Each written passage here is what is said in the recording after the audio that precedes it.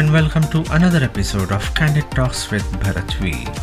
This is Bharat Vatsa, your host of the show, and in today's episode, we will be talking to Riya Roy, India Book of Records holder for visiting Mustang Valley, Nepal, on her gearless scooter at the mere age of 24. Please do listen to the episode till the end of the show. Before we begin, please do not forget to subscribe, like this podcast, and you can connect with me on my Facebook page at Candid Talks with Bharat V. So let's welcome Riya Roy.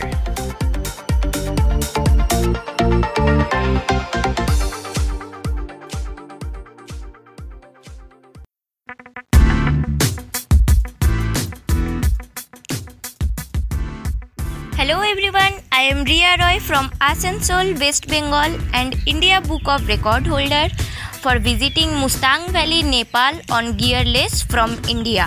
और आप मुझे आज सुन रहे हैं on Candid Talks with Bharat V.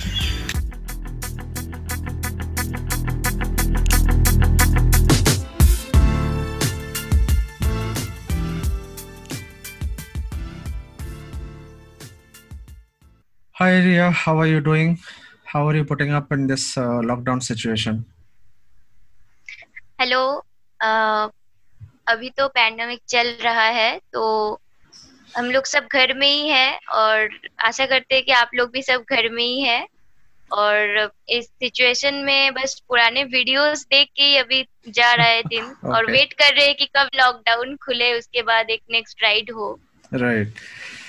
So even your exams are also over, so I believe you must be busy online and waiting for this lockdown to get lifted and start the rides.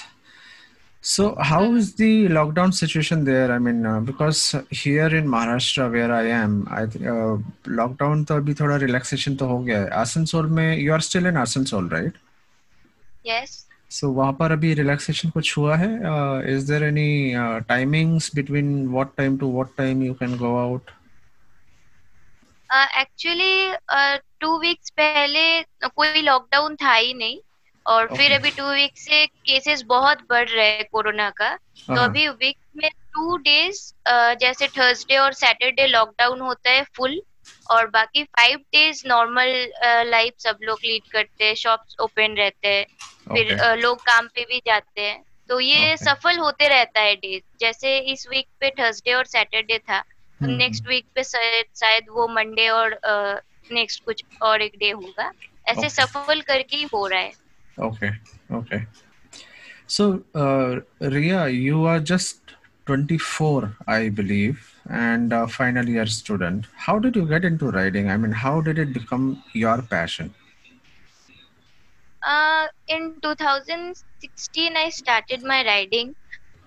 तब मतलब travelling बचपन से ही था लेकिन उसको scooter में लेके आना ये बहुत बड़ा एक ट्रांसफॉर्मेशन हो गया मेरे लिए. फर्स्ट राइड जैसे होता है ना सब राइडर का एक ड्रीम होता है कि लाइफ में कभी हम लोग जाएंगे लद्दाख. वो ड्रीम होता है सबका ही और मेरा राइडिंग स्टार्ट ही हुआ लद्दाख से. उससे पहले मैं कभी 40 किलोमीटर भी राइड नहीं किया घर से अपना. लेकिन उसके बाद आसनसोल से दिल्ली का ट्रैफिक जब मैंने क्रॉस किया उससे पहले तो इतना बड़ा ट्रैफिक मैंने कभी देखा भी नहीं.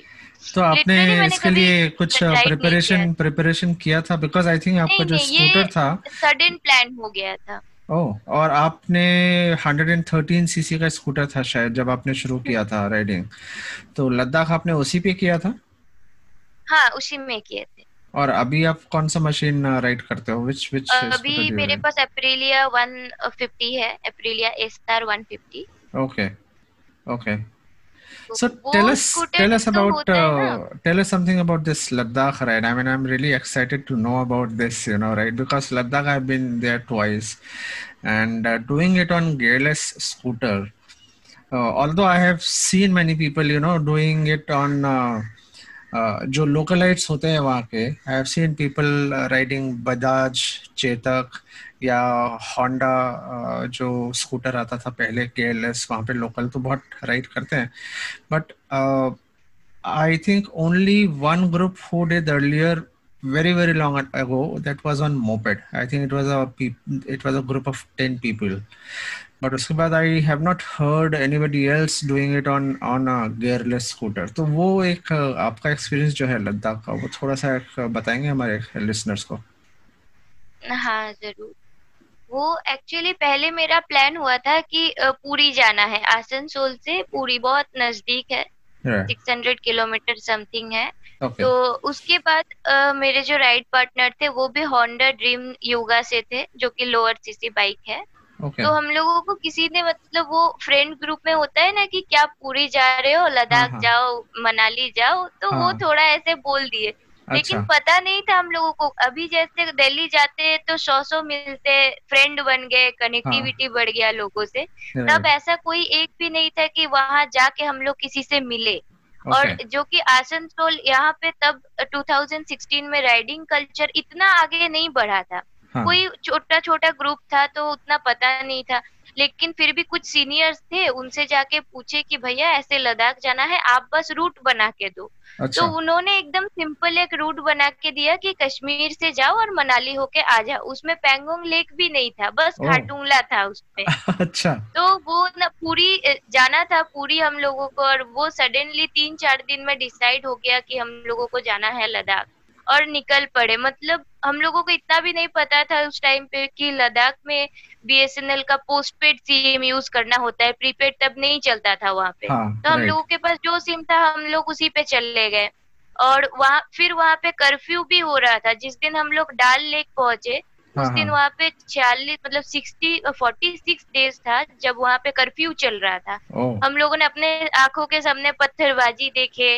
आर्मी ने हम लोगों को 1-1 घंटा रोका। दिल्ली से जितना हम लोग आगे बढ़ रहे थे, हर एक, मतलब ऐसा कोई नहीं था जो बोला कि एक राइड कंप्लीट होगा। सब हाँ। बोल हाँ। रहा था कि आप लोग वापस चले जाओ, क्योंकि आगे से आपको तो घुमा ही देगा। अच्छा। लेकिन हम लोग हिम्मत नहीं हारे कि और आगे जाते, देखते क्या होता है क्या होता है। ओके। जहां से वो लोग घुमा देंगे वहां से वापस आ जाएंगे। अच्छा। लेकिन अनफॉर्चुनेटली किसी ने, मतलब कोई आर्मी ने रोका नहीं, सबने बहुत हेल्प करा और हम लोग कश्मीर में स्टे नहीं ले पाए। हाँ। हाँ। हम लोग उसके बाद कश्मीर क्रॉस करके, मतलब डाल लेक वो क्रॉस करके उसके बाद हम लोग स्टे लिए थे, क्योंकि ओके। वहां पे स्टे करने का सिचुएशन नहीं था। राइट। तो ऐसे करके लद्दाख पहुंचे, फिर परमिट वो सारा चीज वहां पे अप्लाई किए। उसके बाद नेक्स्ट डे हम लोग खारडुंगला के लिए रेडी हुए थे। तो अच्छा। लास्ट 2-3 किलोमीटर बहुत ही टफ था। ऐसा भी था कि एक बार हमको स्कूटी से उतर के फिर लेके जाना पड़ा, जस्ट 100 मीटर समथिंग। ओके। क्योंकि हवा नहीं था ना, तो वहां पे ऑक्सीजन नहीं था, तो हाँ। बहुत प्रॉब्लम हुआ। लेकिन अल्टीमेटली हम लोग पहुंच गए। वो वो गाड़ी एक खींचने में एक्स्ट्रा प्रॉब्लम हो रहा ऑर्डिनरी होगा। खुशी थी। राइट। हाँ, थोड़ा सा, लिटिल बिट, ज्यादा नहीं था वो। Okay. that's I think it would have been really adventurous for you, uh, Ladakh, और वो भी first ride, and that also on gearless scooter. तो आप अकेले थे साथ में, और कितने लोग थे? आप लोग कितने लोग नहीं, थे साथ में? मैं थी और मेरे एक फैमिली मेंबर, एक रिलेटिव है, हाँ। हाँ। तो कजन, वो थे। वो अपने बाइक पे थे, होंडा ड्रीम योगा से, और मैं अपनी स्कूटी पे थी, अच्छा, बस यामाहा सिर्फ है। 2 लोग थे आप लोग? हाँ, 2 लोग थे। तो आपने कुछ ऐसा सोचा नहीं कि फर्स्ट राइड हम लोग कर रहे हैं और इतना लद्दाख करेंगे, वो भी फर्स्ट टाइम, और वहाँ पर ऐसे ऐसे रूट्स हमको मिल सकते हैं जहाँ पे कोई हेल्प नहीं मिलेगी या कुछ? तो आपने कुछ प्रिपरेशन किया था कि अगर कुछ स्कूटर में कुछ प्रॉब्लम हो गया, पार्ट्स रिप्लेस करने पड़े, पंचर हो गया, तो वो सब कैसे आप करेंगे ठीक? तो उस चीज के लिए आपने कैसे प्रिपेयर किया अपने आप को? नहीं, एक्चुअली मैं पहले ही जो बता चुकी हूँ कि वो अनप्रिपेयर्ड ट्रिप था। मतलब मैंने उससे पहले, अभी मुझे पता है कि लद्दाख टफ है, अभी मुझे पता है। जैसे नेपाल में जब किया हाँ। हाँ। 2019, उससे पहले मैंने बहुत होमवर्क किया कि वहां पे ओके। पंक्चर किट था मेरे साथ, हम्म। गियर ऑयल था, इंजन ऑयल था, सारा चीज मैंने कैरी किया उस टाइम पे। लेकिन ओके। लद्दाख वो अनएक्सपेक्टेड था, मुझे कुछ पता ही नहीं था, और इतना भी नहीं पता था कि वो टफ है। तो वो ओके। डर कभी आया नहीं। अगर आया पहले नहीं। से पता हो जाता कि वो टफ है तो मैं राइट। प्रिपरेशन लेके जाती। तो लेकिन जब मुझे पता ही नहीं है कि लद्दाख है क्या, तो राइट। मैं बस, होता है ना कि चली गई बाइक लेके, और हाँ। हाँ। सडनली मेरा ट्रिप कंप्लीट हो गया।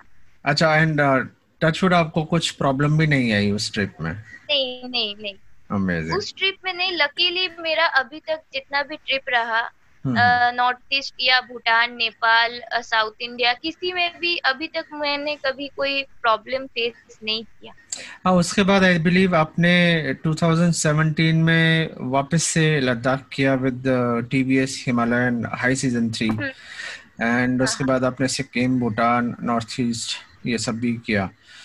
तो हाँ। आई एम श्योर उस टाइम तो आप लोगों ने आप you must be more than 2 people. आप किसी ग्रुप के साथ गए थे या उसमें भी आप 2 लोग किसी दूसरे ग्रुप को ज्वाइन टीवीएस, करके वैसे गए थे? टीवीएस वाला में। एनी आई मीन टीवीएस तो खैर आपने उनका ग्रुप के साथ आप गए थे, टीवीएस हिमालयन हाई सीजन 3 में आपने पार्टिसिपेट हाँ, किया था। टीवीएस का तो हाँ, वो ऑल ओवर इंडिया से कुछ पार्टिसिपेंट्स आए थे पहले। हम्म। फिर उसके बाद वहां पे 3 टेस्ट हुए थे, ड्राइविंग का, कुछ रिटर्न। उसके बाद वहां से टॉप 12 को चुना गया था। वेस्ट बंगाल से मैं गई थी ओके। और सिलेक्ट भी हुई थी वहां पे। अच्छा। ओके। और और मेरा नॉर्मली बाकी जो राइड रहता है उसमें मैक्सिमम 2 ही रहता है, 2 से 3। मैं ग्रुप राइड नहीं करती हूँ, मैं ओके। ग्रुप इसको नहीं बोलूंगी। ओके। तो सोलो अभी तक नहीं किया। सोलो 800 किलोमीटर लास्ट में गई हूँ। अच्छा, so basically you and your friends, that's it. हाँ। Okay, so how do you manage these long rides along with your studies? जैसे मैं बीटेक स्टूडेंट हूँ, तो उसमें सेमिस्टर आता है ईयरली 2, और सेमिस्टर के बाद एक 1 महीने का छुट्टी मिलता है। और Okay. वो मेरा टारगेट पहले से ही रहता है कि वो 1 महीना मुझे घूमना है। Right. उस टाइम पे कहीं नहीं जाओ। घर तो मैं आती रहती हूँ, जैसे हाँ हाँ। मंथली 1, 2 दिन 3 दिन के लिए। हम्म। वो 1 मंथ मेरा पहले से ही टारगेट होता है, बजट फिक्स्ड होता है, रूट फिक्स्ड होते हैं। बस Okay. वो होता है ना कि हम लोग मनी कलेक्ट करते हैं इधर उधर से, हाँ क्योंकि हाँ। स्टूडेंट है तो बजट तो हम लोगों को देखना पड़ता है ना। करेक्ट करेक्ट, तो आप पूरे साल अपना वो सेविंग करते हाँ, हुए उसके लिए। सेविंग्स करके करके फिर जो 1 महीना होता है, वो 1 महीना कहीं नहीं देखना है, सिर्फ राइड पे तो फोकस है। लद्दाख वाले ट्रिप में आपका कितना हुआ होगा खर्चा राउंड अबाउट? उसमें मेरा ऑलमोस्ट 40,000 पर पर्सन हुआ था, क्योंकि अच्छा। फर्स्ट ट्रिप था तो तब पता नहीं था कि बजट ट्रिप कैसे करते हैं। ओके। अभी तो पता चल गया, हर जगह खाना से लेके रहने से लेके, हाँ अभी हाँ। बहुत कम में भी हम लोग घूम के आ सकते हैं। अच्छा। फर्स्ट ट्रिप तो हो जाता है थोड़ा ज्यादा। एंड टिपिकली जैसे हम लोग बाइक्स पे जाते हैं तो उस पे तो हम लोग सैडल बैग वगैरह लगा लेते हैं, and we have the boxes and all, right, जो स्पेसिफिकली बाइक्स के लिए आते हैं, तो वो उसमें प्रॉब्लम नहीं होती इतनी। बट एप्रिलिया, अभी आपके पास एप्रिलिया है तो उसके लिए भी ऐसा कुछ पैनियर्स आते हैं, सैडल बैग वगैरह मतलब उसमें आप कैसे आप फिट कैसे करते हो, बैग कैसे जी, लेके मैं जाते हो? सैडल बैग यूज करती हूँ, वाइटेरा का उल्फ सैडल बैग, जो पल्सर एनएस के लिए यूज होता है ओके। वो। और उसको मैं अंदर उसका जो स्ट्रैप है अंदर डाल के मैं डिक्की उसको लॉक कर सकती हूँ, क्योंकि हाँ। उसी का ओके। स्ट्रैप बहुत पतला आता है, थिन। बाकी ओके। दूसरा सैडल बैग का स्ट्रैप थोड़ा मोटा आता है, तो डिक्की लगता नहीं है। ओके। और मैंने अभी एप्रिलिया के पीछे एक टॉप बॉक्स इंस्टॉल किया है। ओके। बस इतना ही होता है। Okay. Okay.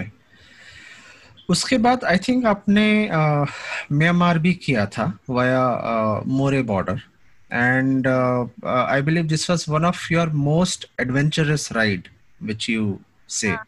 Can you tell our listeners about this experience?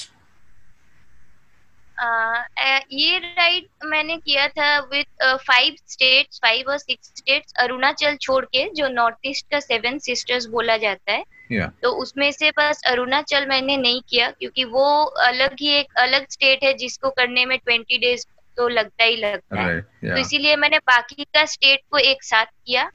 और उसमें नागालैंड था, मणिपुर था, मिजोरम था, असम था। Mm-hmm. और नागालैंड का 2-3 बहुत ऑफबीट प्लेस है, जहाँ पे मोन बोल के एक विलेज है।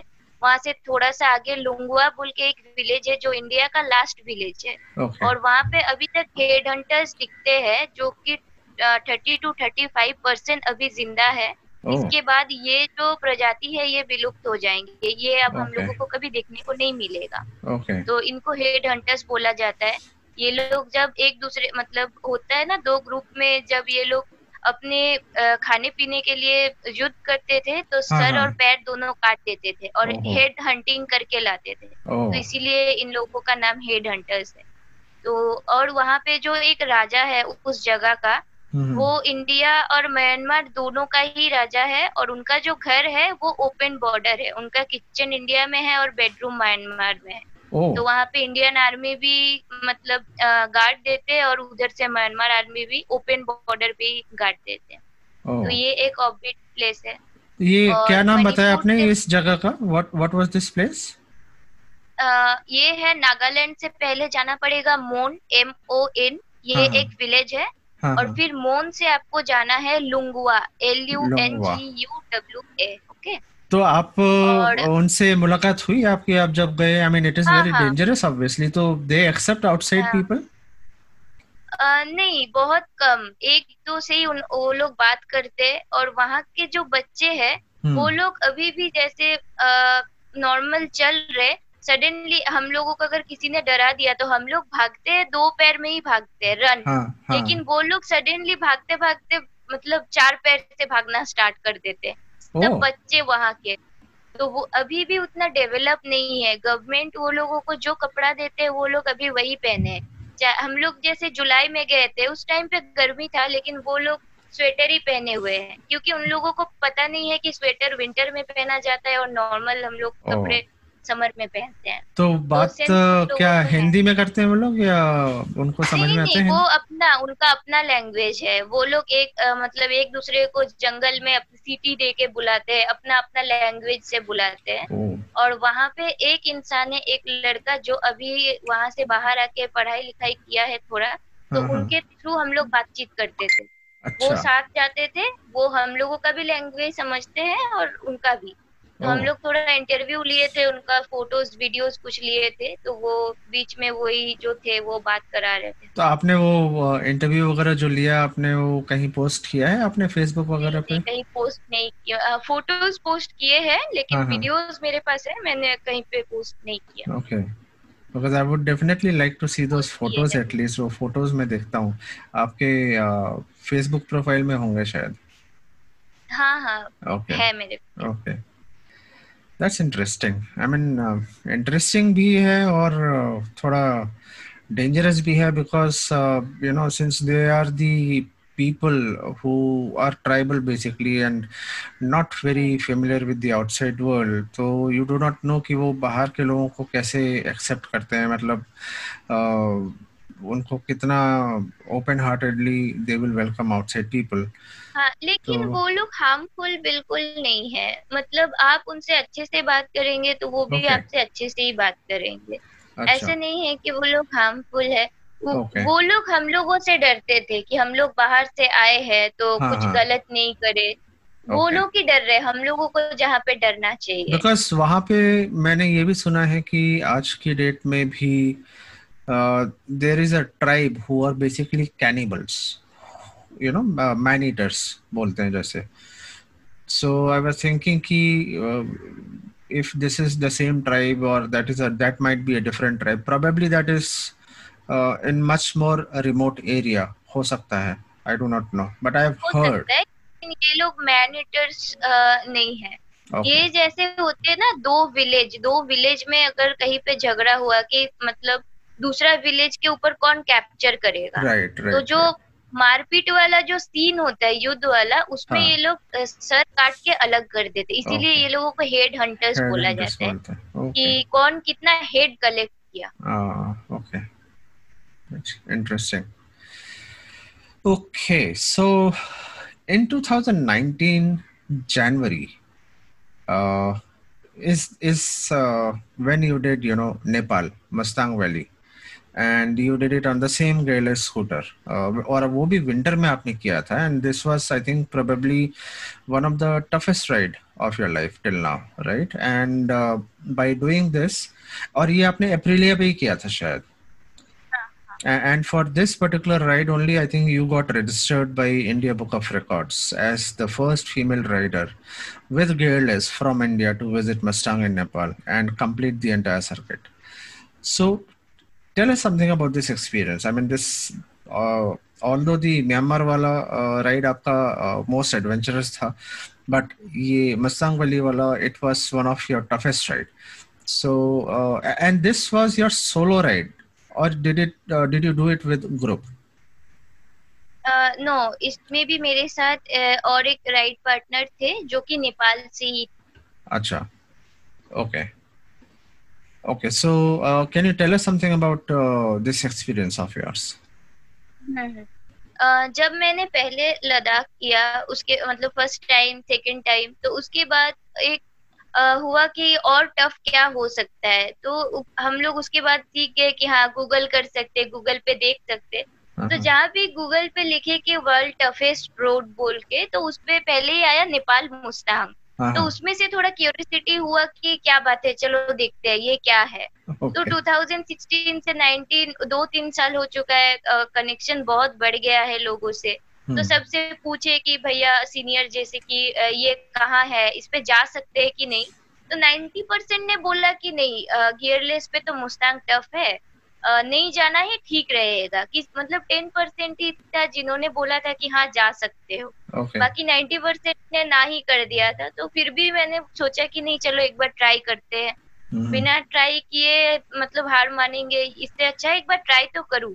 तो वो सोच के नॉर्मल एक रूट बनाया, उसमें तीनों ही था। नेपाल का 2 पार्ट होता है, मुस्तांग और मनंग।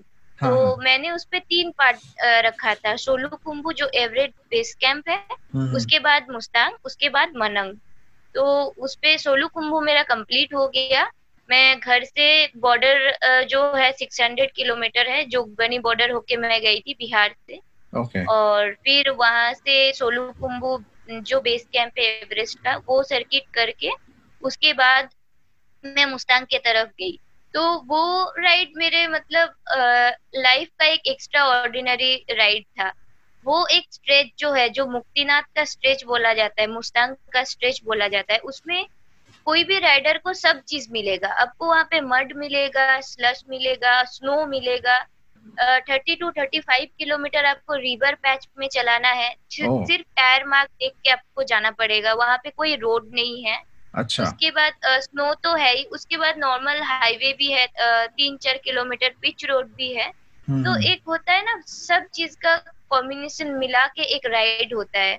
तो वो सब चीज मुझे उस टाइम पे मिला। और मैं गई थी जनवरी में, विंटर, फुल विंटर पे। तो उस पे 2-3 दिन कंटिन्यू स्नो स्नो स्नो होता गया। तो नी तक स्नो हो गया, उसमें भी स्कूटी को लेके जाना वो मेरे लिए भी एक चैलेंज हो गया। वहां पे उस टाइम पे जाके चैलेंज हो गया, मतलब खुद से चैलेंज हो गया वो कि नहीं, अब तो जाना ही है। और क्योंकि एप्रिलिया का टायर, स्टॉक टायर बहुत ही सॉफ्ट कंपोनेंट का है, तो बहुत हिट किया रास्ते में। लकीली कहीं हम लोग गिरे नहीं। तो फिर वो हो गया स्ट्रेच कंप्लीट, फाइनली मुक्तिनाथ तक हम लोग पहुंच गए। तो आपने जनवरी में ही क्यों डिसाइड किया जाना? बिकॉज जनवरी में वो तो आपको तो उतना तो आइडिया रहेगा कि उस टाइम स्नो स्नो वाला टाइम रहता है। एंड गेयरलेस स्कूटर पे, क्योंकि स्कूटर के व्हील्स भी थोड़े छोटे होते हैं typically. I mean, it's quite small actually, rather than bikes के जो बड़े टायर्स होते हैं, और उनके टेक्सचर जो टायर्स का होता है वो भी डिफरेंट होता है। एप्रिलिया और स्कूटर्स बाकी के I don't know that much, but I think उनके स्कूटर्स का जैसा आप बोल रहे हो कि वो बहुत ही सॉफ्ट कंपोनेंट के टायर्स होते हैं। तो in spite of knowing all these things, still you decided that you want to do Mustang in January. Actually ना फेसबुक पे बहुत देखते थे सब, विंटर लद्दाख, विंटर स्पीति कर रहे। तो वो स्नोई वाला फोटो देख के अंदर से होता था कि कभी मैं भी जाऊंगी। अब लद्दाख तो 2 बार हो आए, 2 अलग अलग सीजन में। तो लद्दाख मुझे जाना नहीं था। और स्पीति मुझे फिर से करना है कि थोड़ा रेनी सीजन में, जहाँ पे जिस टाइम पे थोड़ा ऑफ रोड ज्यादा मिले। मैं थोड़ा सा ऑफ रोड फ्रीक हूँ। तो ऑप्शन एक ही बचा था कि नेपाल विंटर में जाना ही है। और नेपाल का एक चीज अच्छा है कि मुस्तांग सर्किट पे आपको कहीं पे रोकेगा नहीं। स्नोफॉल हो या नहीं हो, आप कितना भी हो, आपको रोकेगा नहीं वहां पे। अच्छा। जैसे स्पीति लद्दाख बंद हो जाते हैं ना, हाँ नेपाल हाँ। बंद नहीं होता कभी। अच्छा। लेकिन नेपाल का जो नेक्स्ट अलग जो दूसरा साइड है मनंग, वो आपको रोक सकता है। मतलब वो हम लोगों को भी रोक दिया। लास्ट हम्म। 20 किलोमीटर हम लोग नहीं जा पाए मनंग के, ओके। क्योंकि वहां पे स्नोफॉल की वजह से रोड बंद था। ओके। लेकिन ये मुस्तांग सर्किट कभी क्लोज नहीं होता, हाँ हाँ। तो इसीलिए मैंने मुस्तांग डिसाइड किया। तो इसके लिए आपने क्या प्रिपरेशंस किए थे? बिकॉज उससे पहले तो आपका अच्छा खासा एक्सपीरियंस हो चुका था, यू ऑलरेडी डिड म्यांमार, 2 बार लद्दाख कर चुके थे, एंड देन बाकी और भी सब लॉन्ग राइड्स किया। तो इसके लिए आपने स्पेशली कुछ प्रिपरेशन किया था फॉर मस्तांग वाली? स्पेशली तो कुछ प्रिपरेशन नहीं था, मेंटली प्रिपेयर्ड थी कि मतलब वापस नहीं आना है, कोई भी सिचुएशन आ सकता ओके। है। और जैसे सब लोग बोलते हैं ना कि नेपाल आप जाओगे तो बहुत पेशेंसली आपको जाना पड़ेगा। वहां पे इतना ऑफ रोड है, डे 2 से पता चल जाता है। मेरे राइड फर्स्ट डे जो था उसमें हाईवे था। हाँ हाँ। नेक्स्ट डे से हमको पता चल गया कि क्यों बोला जाता है नेपाल को कि world toughest road, dangerous road, क्योंकि ओके। वहां पे रोड है ही नहीं। काठमांडू पोखरा जो सिटी है वो छोड़ के पूरा नेपाल में ही सिर्फ आपको ऑफ रोड मिलेगा। अच्छा। तो ये चीज पहले से ही मेंटली प्रिपरेशन लेके जाना पड़ेगा कि पेशेंस नहीं खोना है, कितना हम्म। भी ऑफ रोड आए नहीं खोना है, ये एक चीज होता है। और बाइक पे तो कुछ प्रिपरेशन ले नहीं सकते स्कूटी पे, क्योंकि राइट। उसका एप्टिलिया का व्हील बेस इतना ऑड है और उसमें आपको सिर्फ सॉफ्ट कंपोनेंट का टायर ही मिलेगा। ओके। अभी तक डुअल स्पोर्ट टायर आया नहीं है, तो हम्म। मतलब ऑप्शन नहीं है हम लोगों के पास कि हम लोग कुछ राइट। चेंज करें उसके लिए। तो बस इतना ही एप्रिलिया प्रिपरेशन। के लिए वहाँ पर वैसे अगर मैकेनिक वगैरह की ज़रूरत पड़ती तो एप्रिलिया के मैकेनिक्स वगैरह उस तरफ हैं अवेलेबल?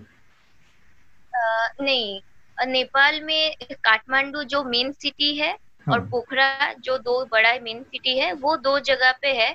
बाकी आप पूरा नेपाल में सिर्फ एप्रिलिया का नहीं, जैसे ये मुस्तांग स्ट्रेच में हाँ पूरा हाँ। जो एक 110 किलोमीटर का स्ट्रेच है, वहां पे कोई भी बाइक या कोई भी कार, किसी भी चीज का कोई मैकेनिक नहीं है। हम्म। वहां पे पूरा दिन पे एक बस चलता है अप डाउन, ओके। उसमें भी शायद 2 या 3 या 4 पैसेंजर्स होते हैं। अच्छा। और पेट्रोल पंप, नो होटल्स, मतलब कुछ नहीं है वहां पे। तो पूरा सो ही आपको अपने ऊपर डिपेंड करके जाना पड़ता है उस ओके। जगह पे। So apart from this, now आपने लद्दाख भी कर लिया, नेपाल भी कर लिया, एंड देन म्यांमार भी कर लिया, बाकी नॉर्थ ईस्ट भी किया है। So what all other dream rides that you want to do on your careless?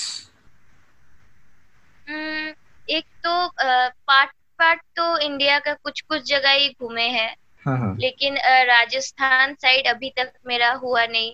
Okay. और फिर एक मेरा ड्रीम है कि ऑल इंडिया में सोलो करूं। ओके। मतलब सोलो मीन्स सोलो, ओके। इसमें कोई राइडिंग पार्टनर नहीं रहेगा, तो ये एक ड्रीम है।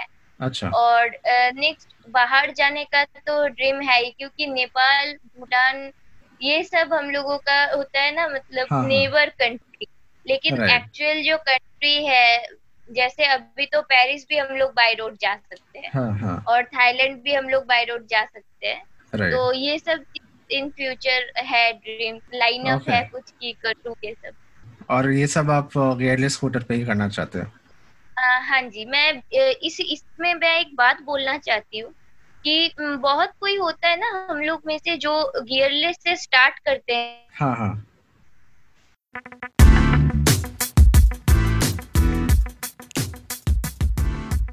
Hello everyone, I am Ria Roy from Asansol, West Bengal and India Book of Record holder for visiting Mustang Valley, Nepal on gearless from India. और आप मुझे आज सुन रहे हैं on candid talks with Bharat Veer. तो क्या होता है ना, सब बहुत कोई होते हैं जो गियरलेस से स्टार्ट करते हैं और उसके बाद सडनली विद गियर और बाइक में स्विच कर जाते हैं। तो मेरा ये है कि मैं अभी और आने वाले 1-2 साल में भी गियरलेस में ही स्टिक रहूं, क्योंकि ये मेरा एक मैसेज है सोसाइटी में उन लड़कियों के लिए, वो जो हाउसवाइफ ऐसे भी है, मैरिड अनमैरिड सबके लिए, कि आप लोग भी बाहर घूमो। तो ना सोसाइटी में एक गलत मैसेज चला जाता है कि घूमने के लिए बाइक मैंडेटरी है, या राइट। फिर कोई भी लड़की घर से, जैसे मैंने जब शुरू किया था मेरे पापा ने मुझे स्कूटी दिया था ओनली ट्यूशन पर्पस, ओके। लेकिन मैंने उसी से स्टार्ट किया। हम्म। तो मेरा भी मैसेज उनको यही रहता है हमेशा, जो सुनेंगे आगे जाके ये वीडियोस, कि आप लोग भी बाहर निकलो, आपके पास अगर स्कूटी है आप उसी से घूम सकते हो। राइट। और अभी अगर मैं स्कूटर से सडनली बाइक पे जंप कर जाऊं, मेरे लिए वो अपग्रेडेशन होगा, लेकिन दूसरों के लिए शायद ना हो, वो लोग शायद डिमोटिवेट हो जाए कि अच्छा घूमने के लिए तो बाइक मैंडेटरी है। तो राइट। ये चीज अभी नहीं करना है। मैं अपने लिए तो जरूर बाइक में अपग्रेडेशन करूंगी, हम्म। लेकिन आने वाले 1-2 साल तक मैं गियरलेस पे ही स्टिक करूँ। Okay. So apart from these rides, I think आपने ट्रैकिंग भी किए हैं। 2020 में ही आपने you did a short trek at Kedarnath, right? No sorry, no, it was Kedarnath. Kedarkantha. Kedarkantha hmm, Uttarakhand में, and that हाँ was your first trek, or I think you did the summit at 12,500 feet. So how was this experience? I mean, this must have been altogether a different experience from biking, right? हाँ, ये बहुत ही अलग experience है। मैं आसनसोल से साकरी, जहाँ से base शुरू होता है, वो Hmm. केदारकंठ का बेस है जहाँ पे, वहां तक मैं बाय रोड गई कार, उसके बाद वहां से ट्रैक शुरू हुआ। तो ये एक अलग एक्सपीरियंस है जहाँ पे लगेज खुद को कैरी करना पड़ता है, टाइमली खाना होता है, जैसे 8 to 9 पे ही आपको ब्रेकफास्ट मिलेगा, अनलिमिटेड फूड है लेकिन टाइम अनलिमिटेड नहीं है। Okay. आपको वो 1 घंटे में ही खाना है, उसके बाद आपको 4 घंटा वर्किंग वर्किंग करना है। उस पे सारा चीज आता है, जैसे स्नो तो इतना मिला, स्नोफॉल में स्टार्ट किए, स्नोफॉल में खत्म हुआ, बारिश मिला। तो Okay. उसके बाद शाम होते ही एक जगह पे फिर से टेंट लगता है जहाँ पे स्नैक्स वगैरह मिलते हैं, लेकिन उस एक अच्छा चीज है, वो हर एक चीज सिस्टेमेटिक वे पे होता है। तो Uh-huh. राइड पे वो चीज नहीं हो पाता। राइड पे हम लोगों को जहाँ भूख लगता है हम लोग खड़े होकर खा लेते हैं, Correct. Correct. कहीं पे भी रुक जाते हैं, लेकिन Yeah. इसमें एक सिस्टमेटिक वे है, टाइम आपका फिक्स किया हुआ है, आपको उसी टाइम पे खाना है, उसी टाइम पे उठना है। तो ये एक बहुत अच्छा चीज है लाइफ स्टाइल के लिए, हम लोगों के Mm-hmm. लिए। हम लोग जब वापस आए उसके बाद वही चीज हम लोग फॉलो किए बहुत फॉलो कुछ दिन, करते अभी रहे। तो फिर फिलहाल ओके। बिगड़ गया। तो ये आपने तो ऐसे किसी ग्रुप के साथ किया रहेगा, ये ट्रैकिंग जो आपने किया था? ग्रुप नहीं, ये फैमिली मेंबर थे एक्चुअली। अच्छा। तो लेकिन आप जो बोल रहे थे कि वहाँ पे टेंट लगते हैं और टाइम पे ये सब मिलता है, अच्छा, तो वहाँ पे ऑलरेडी ऑर्गेनाइजर्स होंगे जो ऑर्गेनाइज करके देते होंगे ये सब, राइट? हाँ, वो लोग साथ ही चलते हैं हम लोगों के नीचे अच्छा। से, जहाँ से स्टार्ट किए वहां से वो लोग भी ट्रेक करते हैं। हम लोग ओके। कभी करते हैं, वो लोग डेली करते हैं। ओके। टेंट वो ओके। लोग साथ कैरी कर रहे हैं, फिर रॉ फूड वो लोग साथ कैरी कर रहे हैं। तो अंडरस्टैंड। हम लोगों अंडरस्टैंड। को जो ट्रेक करने में 4 घंटा लगता है, जैसे 3 किलोमीटर जाने में, वो लोग 2 घंटे में चले जाते हैं, जाके पहले से ही रूम रेडी कर दिया, हाँ हाँ। नॉर्मल टेंट रहता है बहुत। राइट। ऐसे भी हुआ, रात को सोए तो मिडनाइट पे उठ के देख रहे पूरा टेंट के अंदर स्नो और पानी आ चुका है। अच्छा। और फिर हम लोग को किचन टेंट में शिफ्ट कराया गया, और फिर मिडनाइट को इतना स्नोफॉल हुआ किचन टेंट गिर गया। ओह। तो ये सब बहुत ओके। थोड़ा डरावना एक्सपीरियंस भी था, लेकिन अच्छा भी था। ओके। ओके। और इस ट्रैकिंग में आपका पर पर्सन के हिसाब से कितना कॉस्टिंग आता होगा?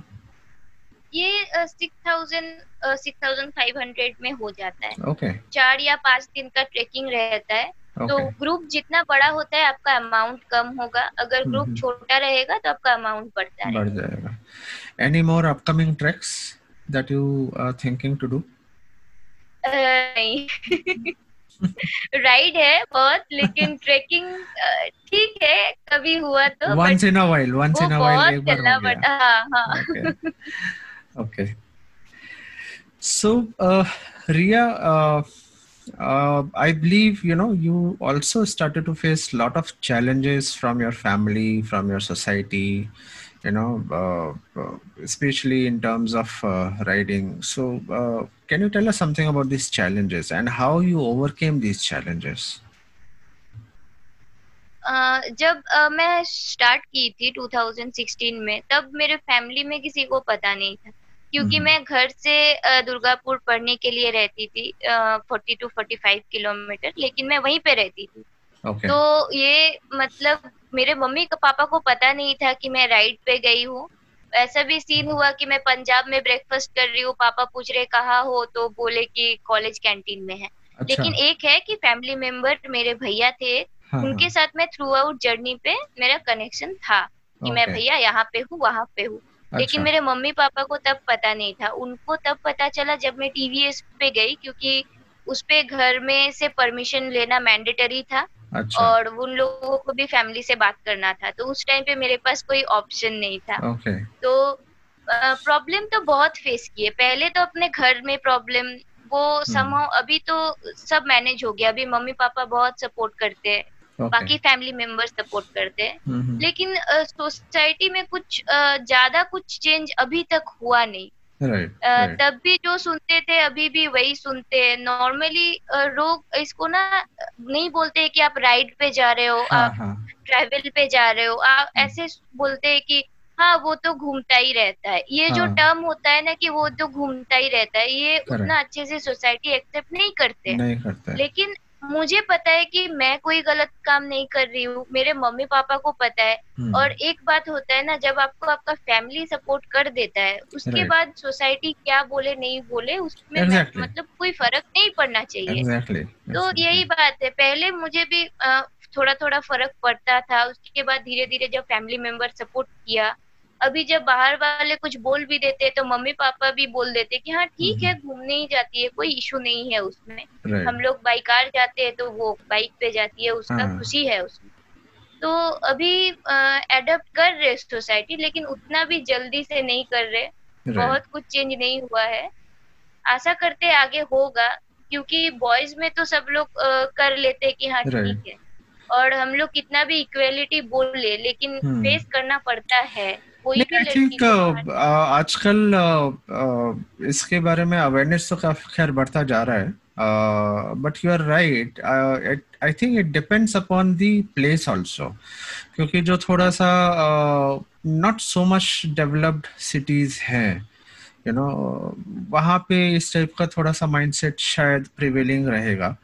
But if you talk about Delhi, Mumbai, Pune, और you know any other major city, वहाँ पे तो forget not only the boys but even girls they ride. I mean वो लोग बड़े लॉन्ग लॉन्ग राइड्स करते हैं। इन इवन आपका ऑब्वियसली शिलोंग गुवाहाटी, दिल्ली में तो हाँ। शिलोंग गुवाहाटी से भी बहुत, because I have spend my entire you know childhood in Shillong.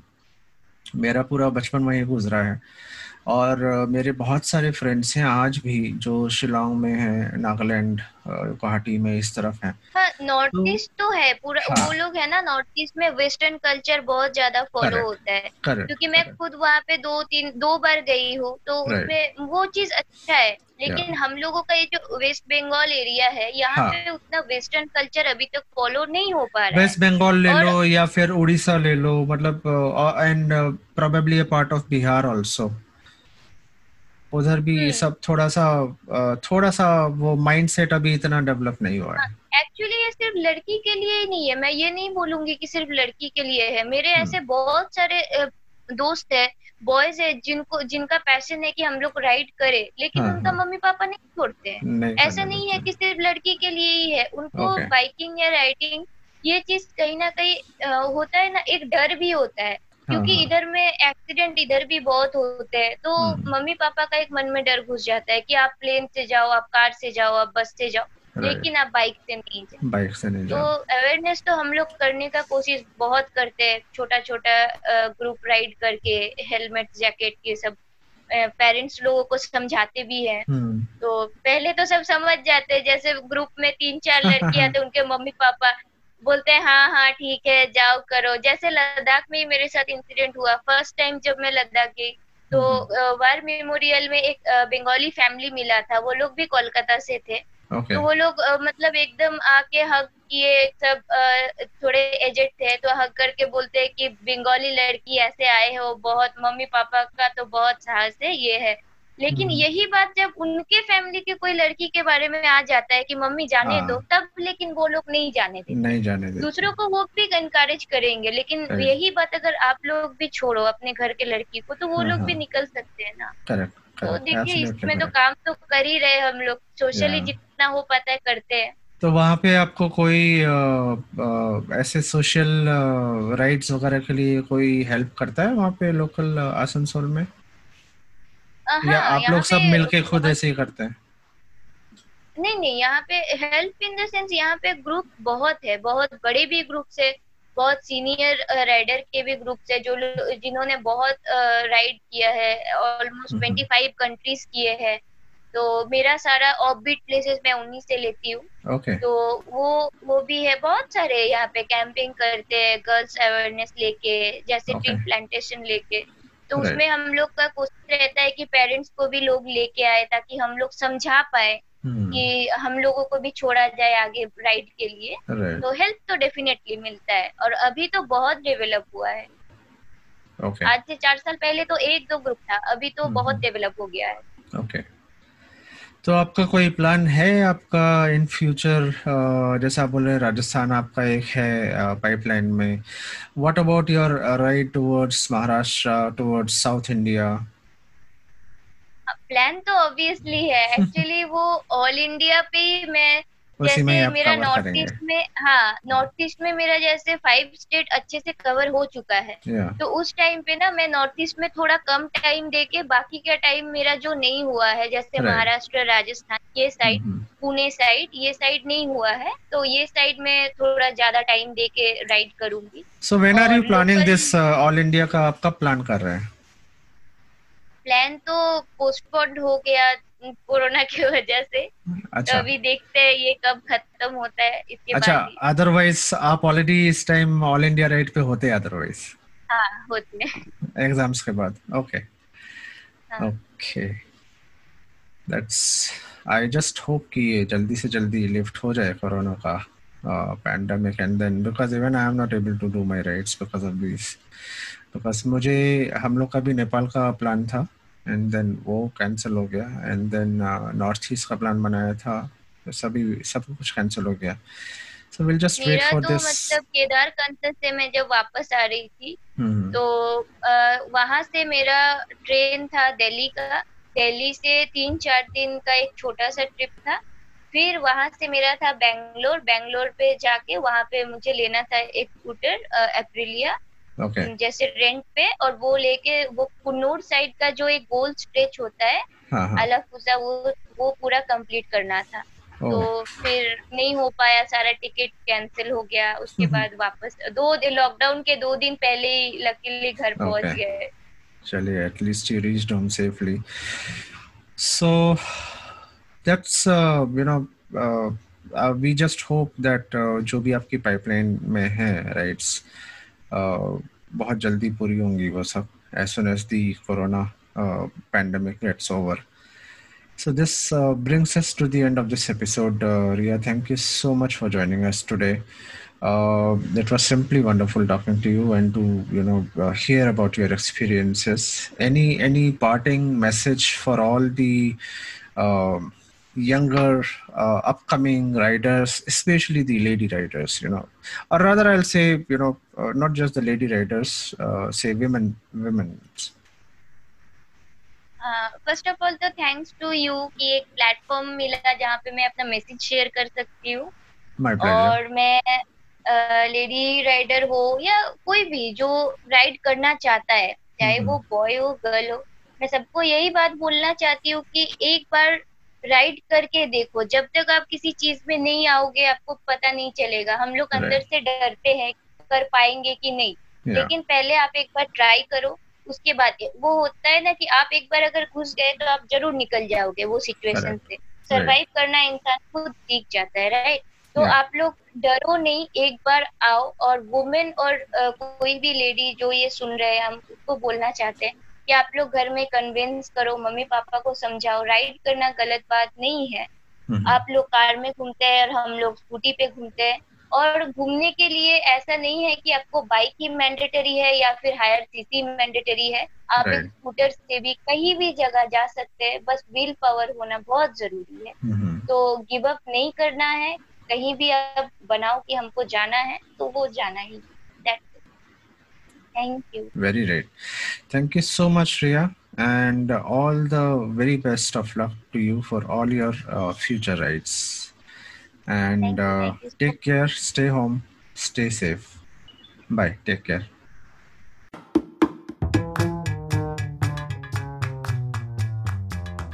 So that was Riya Roy, India Book of Records holder for visiting Mustang Valley in Nepal on her gearless scooter, truly daring to complete these tough terrain rides on her gearless at a mere age of 24, and Ladakh on her very first ride, that too without any prior experience. India Book of Records holder, very well deserved. Thank you all so much for listening to this episode of the podcast show Candid Talks with Bharat V. If you like the show, please do like, subscribe, and share with others. If listening on Apple Podcast, do not forget to rate 5 stars. If on Spotify or YouTube, please do not forget to like, subscribe, and share. इसके साथ हम आज का सफ़र यहीं समाप्त करते हैं। बहुत जल्द मुलाकात होगी अगले शो पर, अगले नए टॉपिक के साथ, नए लोगों के साथ, नए अंदाज में on Candid Talks with Bharat V. Stay home, stay safe. This is Bharat Vatsa signing off for today. दुआ में याद रखना। जय हिंद।